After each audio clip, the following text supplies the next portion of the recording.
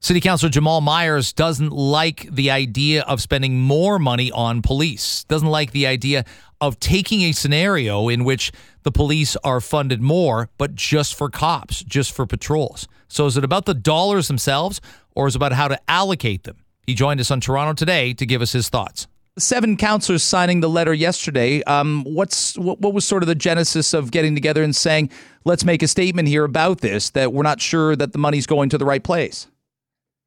I mean, this was really a collaborative approach on behalf of my colleagues.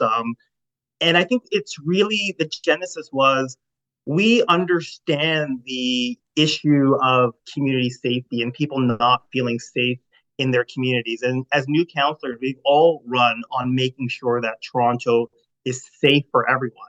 But we also understand that simply hiring more police officers is a reactive reaction to, what many people perceive as to be increasingly unsafe communities.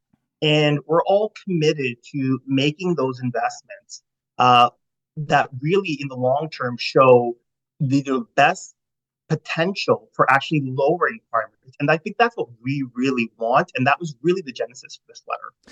I think there's a hybrid way out of this. And Jamal, I've mentioned before, when police get a call, a 911 call, I don't want a SWAT team showing up for a simple call. But we also can't send somebody, and I'm not saying you're saying it, we can't send somebody with a clipboard that's simply a mental health worker. But we can do both. We can try to hybrid somebody that's going to protect the public and maybe get somebody out of a dangerous situation. We can also have a mental health professional there. We've had terrible stories of people on apartment balconies who've either slipped or jumped, or we've just had terrible stories, and we've got to find a way to minimize those stories. So, but I look at the spending and I just feel like we've got a leaky boat right now, and I think we have to plug the dam before we do anything else. Can I make that case?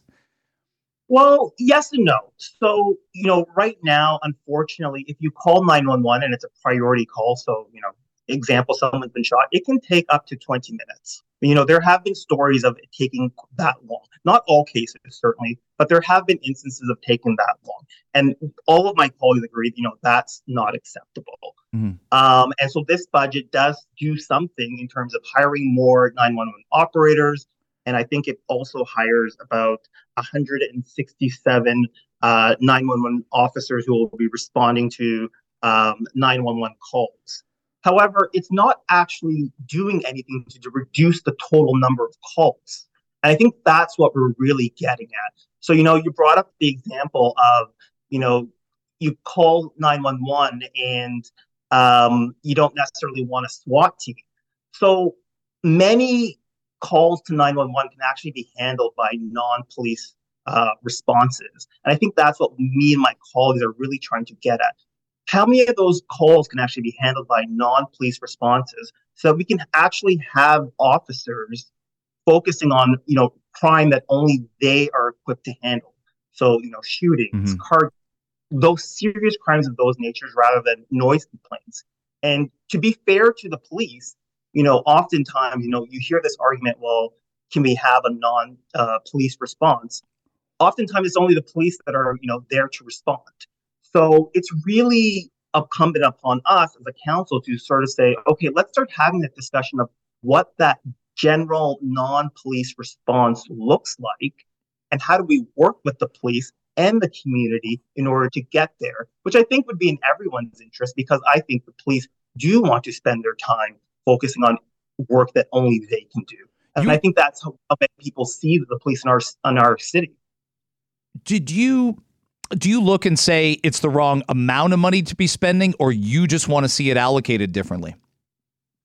It's not the amount of money. Like, there is a need to make sure that when someone calls 911, that a response is sent quickly. So nobody's arguing. Well, I'm certainly not arguing with that. But what I'm arguing is that we need to go deeper. This is a very reactive solution to what's happening there. We're not. So, for example, of the $48 million, I believe only $2 million of that is going to be allocated to anti-violence programming, which actually goes to address the roots of violence and build on existing programs of support for youth and families, including through things such as employment.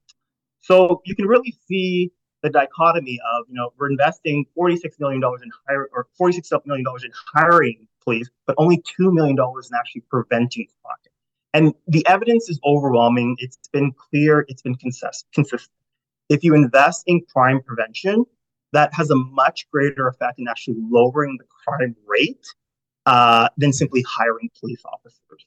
And, we've had some very good success in terms of having non-police responses to calls that are typically handled by 911. So I'm thinking specifically the Toronto Community Crisis Service. So this is who you would call in response to those individuals having mental health crises. This pilot has been rolled out throughout the city. One of these pilots are actually in my ward, Ward 23, Scarborough North, Tidewood Community Health. And this program has shown very, very promising results. I think only 5% of the calls that the Toronto Community Crisis Center has handled actually result in them having to call police officers.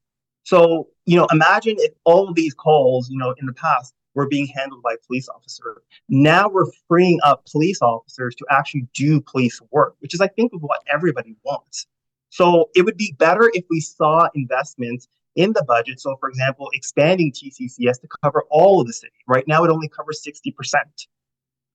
Yeah, and I think strangely, Toronto's, I've had people describe this to me, it's a victim of geography in a way with how it's spread out. And it's not even, New York City's a bigger city and it's a more dense city, but it's actually easier with its boroughs to get from point A to B if there's an important distress call in a hurry. And I'd say you in Scarborough, and you grew up in Scarborough as well, you're on almost the easternmost border, whereas if I'm in Durham region, I've got cops are closer to where I am, which I think we'd all agree is meant to be a good thing. You're on that eastern border. I wonder if your constituents just say the response times are just no good. We're a victim of geography here. So my constituents, I think really the response times are something that's happening in the downtown because of the 162 officers that are the response officers, 25 of those are going to be specifically deployed to the downtown area. What my constituents say is they would like to see, police patrols to be doing, to have that sense of safety, to have a visible police presence. And I've heard this all over the